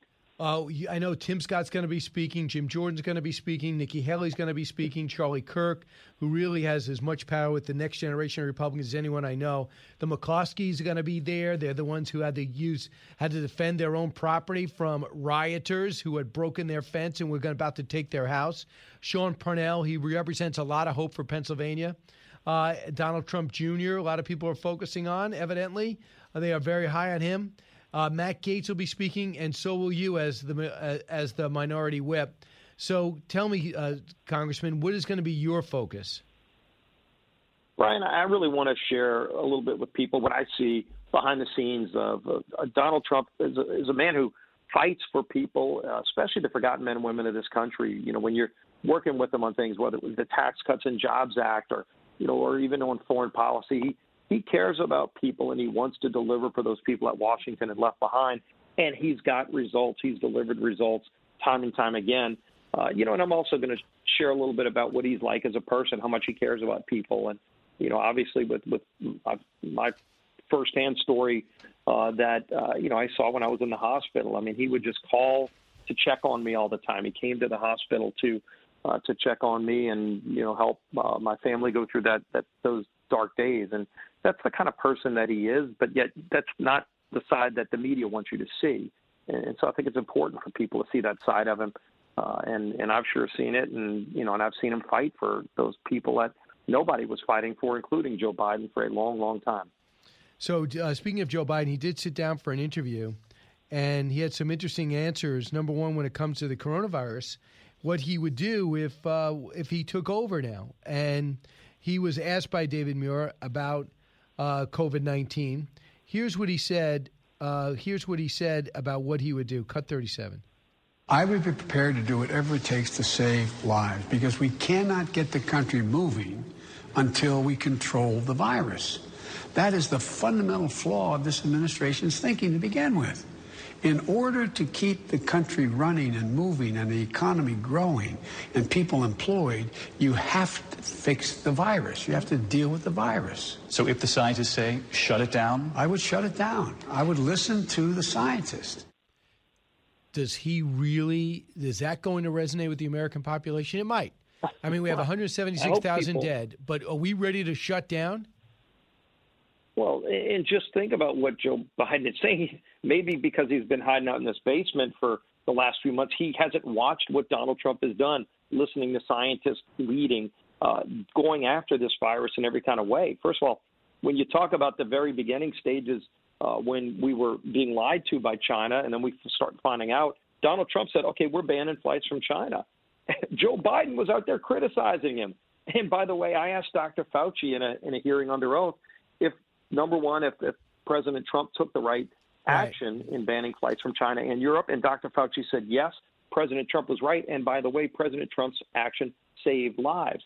And so Joe Biden would not have done that, which means he would have ignored scientists and he would have cost us more lives. And so, you know, he can say whatever he wants. Go look at his actions or his lack of action. Speaking of that, it's kind of like when he was in the Situation Room when they were just deciding whether or not to take out Osama bin Laden. You know, we know what his recommendation to Barack Obama was. Luckily, President Trump's decisive. Trump's taken out Soleimani. Trump's taken out al-Baghdadi. He's a decisive leader who takes the right action and gets results. Yeah, he's been wrong on almost every foreign policy decision, that according to Bob Gates. So the big story was Saturday, you guys had to work, and you voted on a bill that's not going to see the light of day. It's $25 billion more to the post office, which they said they don't need. But what does it mean? Do we still need a rescue package for the country? Mark Meadows was walking the halls as chief of staff and tried to get a meeting with Nancy Pelosi. He could not do it. Cut 33. Has nothing to do with voting. It has everything to do with a political statement. Here's how I know. Because in the privacy of the negotiating room, I offered $10 billion plus reforms for the Postal Service that actually they've been asking for a long time to Speaker Pelosi and Chuck Schumer. And when we offered that, there was another thing that came along with that. The Postmaster General said he was willing to pay whatever overtime was needed to make sure that we deliver the mail on time, first-class mail, which includes mail-in ballots. So it was not an issue 3 weeks ago. So he couldn't even get a meeting with her. What do you think Americans need now? What should be in a rescue package, a so-called skinny rescue package that Nancy Pelosi doesn't want to hear about? Well, what the first thing American people need is honesty and truthfulness, and I think you're not seeing that from Speaker Pelosi right now. I mean, she's literally trying to create hysteria and a fake scandal where it doesn't exist because she wants people to think that they're not going to be able to vote and that somehow it's Donald Trump's fault, like everything else every other hoax she's purported, going back to the impeachment hoax. And so you look at the Postmaster General, for example. He testified under oath just a few days ago that they've got more than enough money to run not just through the election, but through the middle of next year, Brian, without another dollar. And in fact, Treasury offered them a $10 billion line of credit, and they said they can't access it because they've got too much money in the bank, $15 billion they have in the bank. And so, you know, you got families and small businesses going, boy, I could sure use some help. And instead of bringing us back on a Saturday for that, Nancy Pelosi is trying to create this political crisis that's so important that 68 Democrats did not even show up to vote on Saturday, 68 Democrats. So, you know, when you look at where we are, we've got over $500 billion still out there from the relief packages we've passed. I'd like to see us focus on making that money more flexible to work for families, not cutting another trillion or two, or in Pelosi's case, $4 trillion of money we don't have borrowed from China. How about you go make the money that's already out there, sitting in bank accounts, work better for families, open up schools again. You've got money, by the way, Brian, probably over $75 billion that is still sitting in the state's checking accounts that we sent them that can be used to safely reopen schools for those that aren't reopening. Fortunately, a lot of ours are reopening here in Louisiana, but for those states that claim they need more money for schools, there's money. It's sitting there waiting for them. But the post office, my goodness, they've got more cash than they know what to do with right now. Clearly, they've got problems and reforms that need to be made that predate Donald Trump. But the election is going to be able to be carried out. And they're just trying to scare people because they don't have any message to talk about with Joe Biden. They don't want to talk about Joe Biden. Congressman, I got to run. Yeah. Thanks so much, though. Best of luck, Brian. and best of luck with these hurricanes that are bearing down. Hopefully they calm down. Congressman Steve Scalise, thanks. When we come back, Rudy Giuliani. He's going to be talking on Thursday, Congressman Steve Scalise tonight, and then Lindsey Graham on the latest Russian revelation. Busy hour. Don't move. It's Brian Kilmeade. From the Fox News Podcasts Network.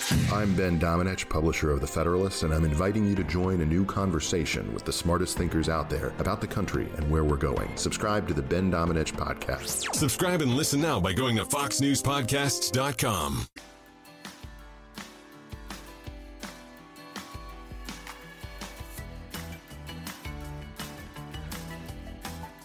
A talk show that's real. This is the Brian Kilmeade Show. I want these anarchists to hear me clearly and loudly that this will not be tolerated in our city. You are not welcome here. If you choose to come back to Denver, Colorado, you will be met with every tool in our disposal from law and policy that we can use to stop you. And that is Murphy Robinson of Denver talking about Antifa not welcome in Denver. And I give him credit for that. Joining us right now is Rudy Giuliani, no stranger to Law and Order, also hosts a great show on WABC in Washington, and will be speaking on Thursday, the big night, the last night for the RNC. And a lot of people think that one of the great chances left to get some momentum to give the president 4 more years in office. Mr. Mayor, welcome back. Thank you, Brian. Don't we need to hear more of that? Don't we need to hear more of that in Seattle, Portland, Chicago, Philadelphia, and New York? Sure, first one. As far as I can tell, this is the first mayor that's actually acted like a mayor. The rest of them, I think Antifa and Black Lives Matter must be shocked at how easy it is to push these mayors around. The mayors, the prosecutors. In Chicago, they actually finally arrested the protesters, and the prosecutor let them out in 2 days, a day. They were all put back out on the street, 1,000 of them. There's something ridiculous going on here. It's like anarchy, which I think is orchestrated. It's orchestrated between Black Lives Matter, George Soros, and the Democratic Party. But how do you know?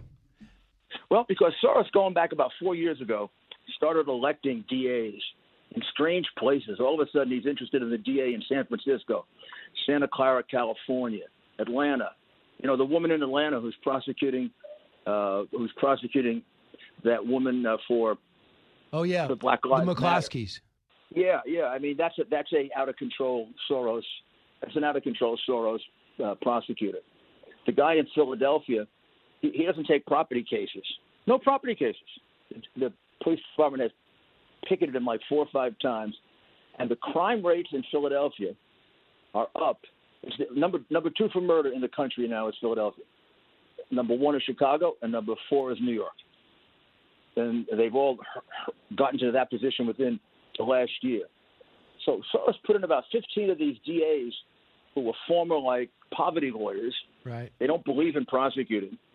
They don't prosecute any marijuana cases. They don't prosecute any drug cases. And they find all kinds of excuses to let people out of jail. I think he wants to create anarchy so that this country becomes a socialist country. But so, Mr. Mayor, the effective counter would be, well, Donald Trump's in charge of the country, but he does not in charge of the cities. Technically he is, but you have to be invited in with these federal agents. Do you think people separate the difference? Or are they going to say, we need a change? I don't know what's going on here, but we need a change. Our cities are out of control. I think it's our job, meaning Republicans' job, to make it clear that this is a Democrat problem. Very, very few of the cities that have had any kind of riots were Republican, and the stuff that happened in the Republican cities is mild in comparison. It's really 5 cities that have contributed the biggest part of the problem, and they're all Democrat cities. They're all Democrat cities with extremely lenient, pro-criminal, anti-police mayors and prosecutors. This is a Democrat problem. Focus on Chicago. You can't possibly blame Chicago on anybody Republican. Nobody Republican has been allowed to touch Chicago in 100 years. And New York, the only time a Republican got to touch New York was me. We improved it dramatically. So you look at New York, they started having 1,000 to 2,000 murders a year in 1969. It didn't end until 1995 when I was mayor. 30 years of killing 2,000 people a year, totally under Democrat mayors. I think we have to get that point across, that Trump offers us law and order, sensible law and order. They offer us, the suburbs of this city, of this country, are going to start seeing this kind of thing if Biden is president. Mr. Mayor, yesterday in Portland, they went out to the suburbs. They're making our point. They're making our point that this is a different movement. Antifa and Black Lives Matter are organizations that want to overthrow our basic form of government. And they're going to come after the suburbs. I hear you, and they are. We've seen some of the video over in Portland saying, get out of. You've had it too good for too long. So, Mr. Mayor, I got to ask you something New York centric, if you don't mind. They've decided they told the city in 90 seconds here. They told the city no more indoor dining, and you're talking about 500 restaurants could not pay their leases. 25,000 eateries have been told if you don't have an outside, folding table, you're out of business. This is 200,000 workers are out of business. You could do it on Long Island. You could do it in the Hamptons. You could do it in Westchester, but not in New York. Who ever heard of this? We don't even have a COVID problem anymore. I mean, it's not spreading. Nobody's really dying in these significant rates. The hospitals aren't overwhelmed. And people are pretty much following the mask thing. I go to dinner in New York outside. I'm in Washington now. I had dinner inside for the first time in, 10 weeks. Here in Washington, everybody's socially distanced. There's no difference between the problems in Washington and New York. The man has become like a monster. The mayor, I'm talking about. Just an absolutely not only evil, detached guy who never had a job in his life. I don't know what's wrong with him. It's the stupidest decision you can make. I know. Mr. Mayor, we're going to listen to you locally. You can get it on the stream, too, from 3 to 4 on 77 WABC. And I look forward to hearing you. We'll talk to you every day leading up to your big speech. Thanks, Mr. Mayor. Rudy Giuliani. When we come back, Senator Lindsey Graham on the Russian revelations that even stunned him. You'll hear that, and then we'll end up with your phone calls. Busy hour, Brian Kilmeade Show. The RNC looks to get traction tonight, 8:30 Eastern. From the Fox News Podcasts Network. Download and listen to The One with Craig Gutfeld, the co-host of The Five, like you've never heard him before. You know him, you love him, you want to be like him. Subscribe and listen now by going to foxnewspodcasts.com. A radio show like no other. It's Brian Kilmeade. I can't imagine that I'm a target. I saw the news report that John Brennan was a witness. Given that I know what happened during 2016, which was a bunch of people trying to do the right thing, consistent with the law, I'm not worried at all about that investigation of the investigation. Next, I'm sure will be an investigation of the investigation of the investigation. They just want to have an investigation to talk about. Is that true? Does Senator Lindsey Graham need an investigation to talk about? He's got nothing else to do. Senator Lindsey Graham, up for re-election this year, joins us now on the eve of day one of the 4-day Republican convention. Senator, your witness, James Comey, says you just want an investigation of an investigation of an investigation. Well, let me remind the former director of the FBI that the Inspector General did a review of Crossfire Hurricane and found that the warrant application against Carter Page was dishonest, fraudulent, and the FISA court rebuked the FBI and DOJ for withholding information from the court regarding exculpatory information. Basically, here's what Comey is saying. I didn't know that my own FBI interviewed the Russian subsource in January and March and found out from the guy who prepared the dossier that it was unreliable, zero corroboration, a bunch of bar talk and garbage. So I don't know why they didn't ask him this on Face the Nation, but here's the question to Comey. Were you aware that the subsource was interviewed in January and March? And were you aware of the fact that the people who interviewed him wrote 2 memos saying that the entire dossier was unreliable? And if you weren't aware, do you agree with me you're completely negligent? And if you were aware, do you agree with me you lied to the court when you signed the warrant application in April and June? And here's the problem with the media. The guy goes on television. He talks about he's got no liability, no exposure. here's the issue. How in the world could the FBI interview the subsource in January and March, find out the dossier, which was necessary to get a warrant against Carter Page, was a bunch of bull, and not tell the FBI director, the number 2 McCabe? I find that impossible to believe, and I'm hoping Durham is looking at that. And then you brought up the fact that there was a defensive briefing that Hillary got that Trump didn't. And you've stumbled into that by asking like a question. Did any other country try to infiltrate Hillary Clinton's campaign? And the answer was yes. So Brian, here's what happened. This is 2020, right? Yep. We've had investigation after investigation, and my staff was able to find that in March of 2015, a foreign government tried to lobby the Clinton campaign and funnel cash into the Clinton campaign. She announces in April of 2015. The FBI picks up on this. They want a FISA warrant to follow this activity. The 7th floor of where Comey works said, no, you can't get a FISA warrant until you brief the Clinton campaign so they can correct the problem. Compare that to what happened with the Trump campaign. They had 4 counterintelligence investigations open against Trump people. None of them amounted to anything, but they never told Trump about any of them. Instead of giving him a briefing like they did Clinton about the problem, they sent an agent in to spy on Trump and General Flynn in a generic briefing. They actually told Clinton about the problem in October 2015. Amazing. And you just stumbled into that, but you just were wondering, right? I just asked. I said, you know, they're coming after all of us. Foreign governments, just not Russia and China, my friend, would like to disrupt American democracy. Terrorist organizations would. So we need credible counterintelligence tools. But the problem with Comey and McCabe is that they weaponized the counterintelligence investigative tools. They had a different standard for Clinton than Trump. They literally briefed her about an effort to infiltrate her campaign. They never said a word to Trump. They used a counterintelligence investigation as a way to spy on the Trump campaign. And I wish somebody would ask him about that. But it's just lucky we found it. I got a great staff, and only God knows what else we missed. Here's what Trey Gowdy said about all this. Cut 49. We didn't Chris Christie's in the room. We didn't let Chris Christie, a former U.S. attorney, know we really do need to talk to candidate Trump alone. So Devin and I said, why not? Why not say we need to talk to just you, not your campaign people? They have no explanation for that. And quite frankly, Maria, you mentioned John Ratcliffe. If it weren't for Rick Grenell and John Ratcliffe, we wouldn't be getting these documents. It sure as heck has not been Chris Wray that's getting them. He's been opposing it. It's Grenell and Ratcliffe. You want to expound on that? Yeah, well, we actually, it's my staff who found this. It didn't come from Ratcliffe. It didn't come from Grenell. We found it. We requested it. It took me 3 months to get it from the FBI. You know, Ray has been helpful.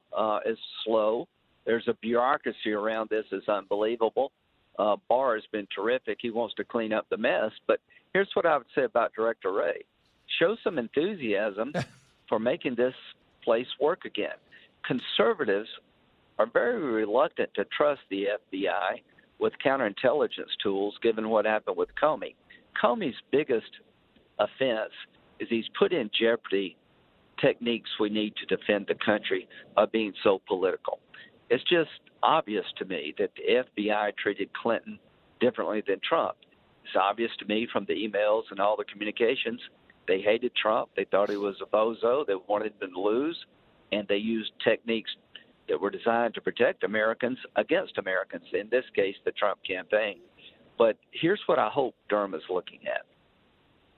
James Comey signed a warrant application in April and June of 2017, after President Trump is the President of the United States, against Carter Page. The dossier was the primary document that led them to get a warrant. They tried to get a warrant before the dossier was used. The dossier got them over the top. And in January and March, a couple of months before the April-June application, it was clear to the FBI that the Russian subsource was not based in Russia. He was a Steele employee, and he disavowed the dossier completely. That's what Horowitz found. The question I hope Durham is looking at is, was there any notice to McCabe and Comey that the case had fallen apart. Again, I find it hard to believe that low-level FBI people would keep that information to themselves and not share it. Because, Brian, you're talking about one of the most high-profile investigations in the history of the FBI, a sitting president and his campaign of 2016. I find it impossible to believe that nobody told the higher-ups, oh, by the way, the dossier is no longer worth a crap. So the other movement on that, too, so we'll see what happens if he is exposed. But John Brennan was interviewed for 8 hours on Friday. 8 hours. Yeah. Brennan welcomed the opportunity to answer Durham's questions related to the wide range of intelligence-related activities undertaken by the CIA. You know investigations. When do you investigate somebody for 8 hours? Here's what I think Brennan's most relevant on. The intel community was very down on the dossier. We found documents where the intelligence community was trying to tell the FBI that this dossier doesn't sound reliable, it doesn't look reliable, it may be Russian disinformation. I know that it was Brennan who objected to including the dossier in the intelligence assessment about the 2016 campaign provided to President Trump. So if I'm Durham, I would like to get as much information as I can about how the FBI was warned about the reliability of the dossier and that they continued to use it anyway. So I don't know exactly what they were talking about, but I do know that the intelligence community was very suspicious of Steele and the dossier and told the FBI about it, and they continued to use it anyway. I would imagine that's part of the interview. Little thing about politics. For you, you had a 17-point lead. They said now it's a tie on Real Clear averages, or you're up 9 on the Real Clear average, but it's a tie in the latest Q poll. Are you worried? Well, you know, I take everything seriously, but the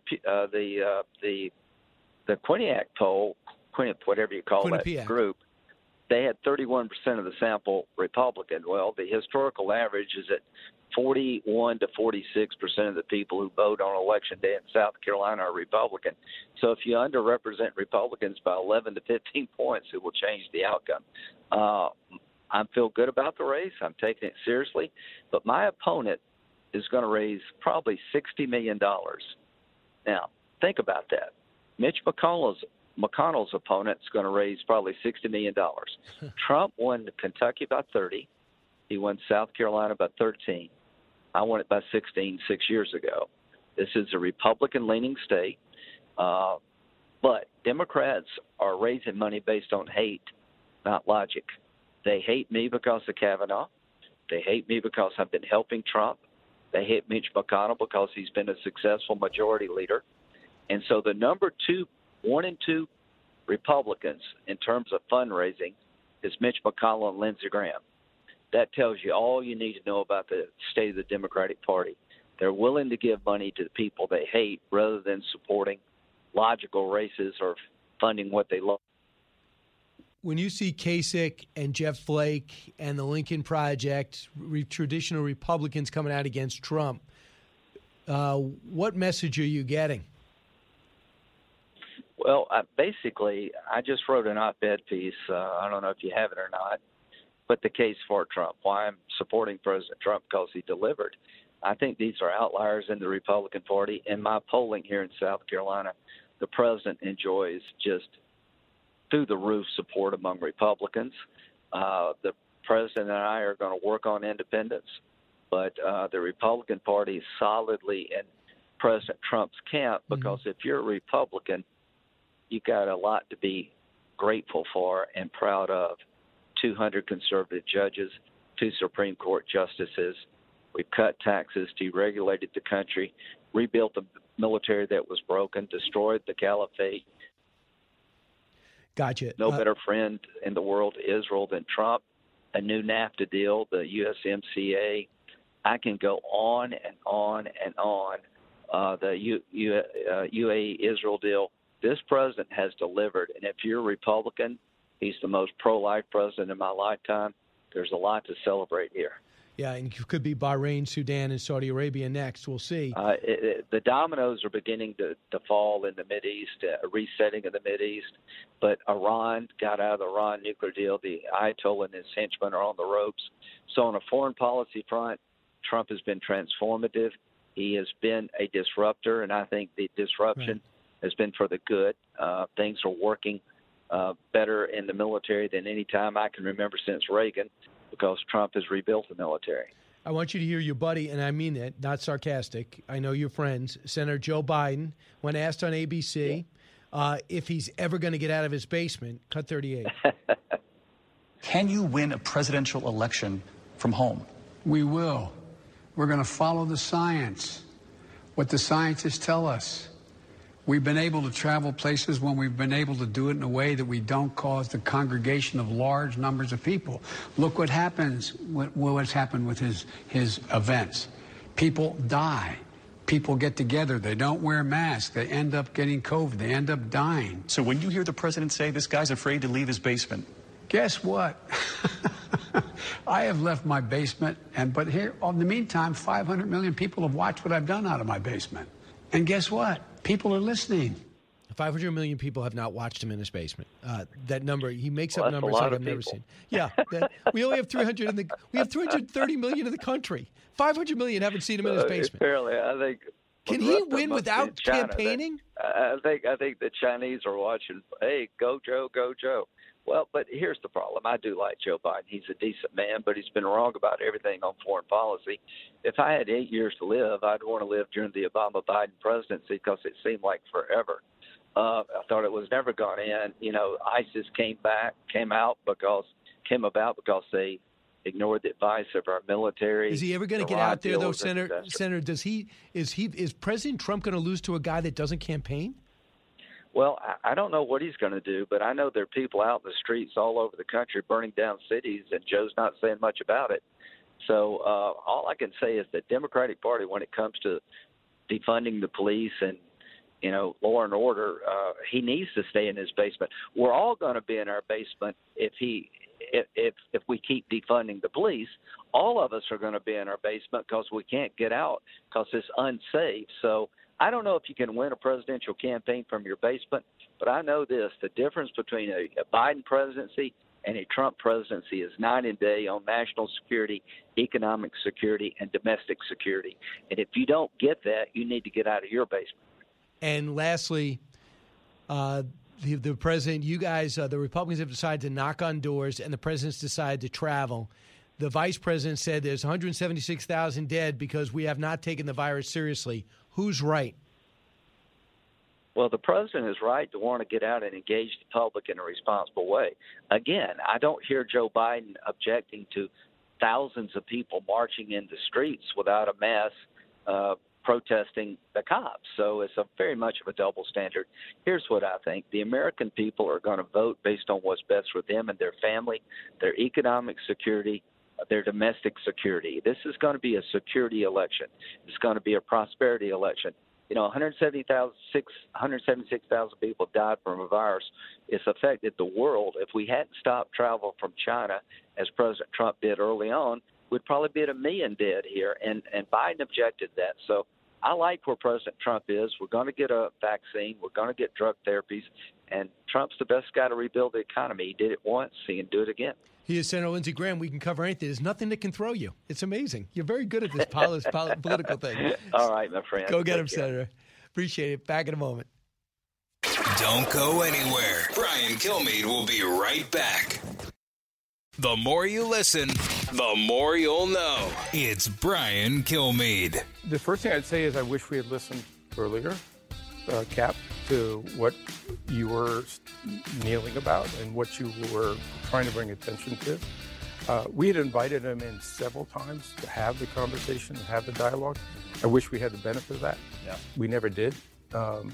Okay, so that was Roger Goodell on a podcast in its Conversations with a Black Man podcast addressing the Colin Kaepernick situation. And Roger Goodell says, I apologize. What do you mean you're not listening? We all knew about this conversation. He thought it was police brutality. This is in wake of the Black Lives Matter movement that spawned off George Floyd. but now he wishes listened. I mean, we all knew it. I find that almost disingenuous as much as I like Roger Goodell saying, what do you mean we don't listen? And also, I mean, the fact that they offered to have Kaepernick come in several times to speak and he never went in. So why are you now, oh, poor me? They asked for his explanation. He didn't show up. And by the way, there's no talk of Kaepernick joining any team. With all this swell of support for him, I guess he doesn't want to play. Let's find out there's even more to know. To know. The VMAs will blow off any type of 14-day quarantine because they're famous and good singers and wear cool outfits. So they'll be allowed to check into hotels without having to fill out a form? Yeah, and can you believe this? Jamel Hill from ESPN tweets that her new book shows we're as bad as Nazi Germany in America. Isn't that great? Great. Proud of her country. She's not ESPN anymore. It beats me. But you could always leave if you're not happy. Brian Kilmeade Show. Go to briankilmeade.com. Order any of my books. I sign them and send them back.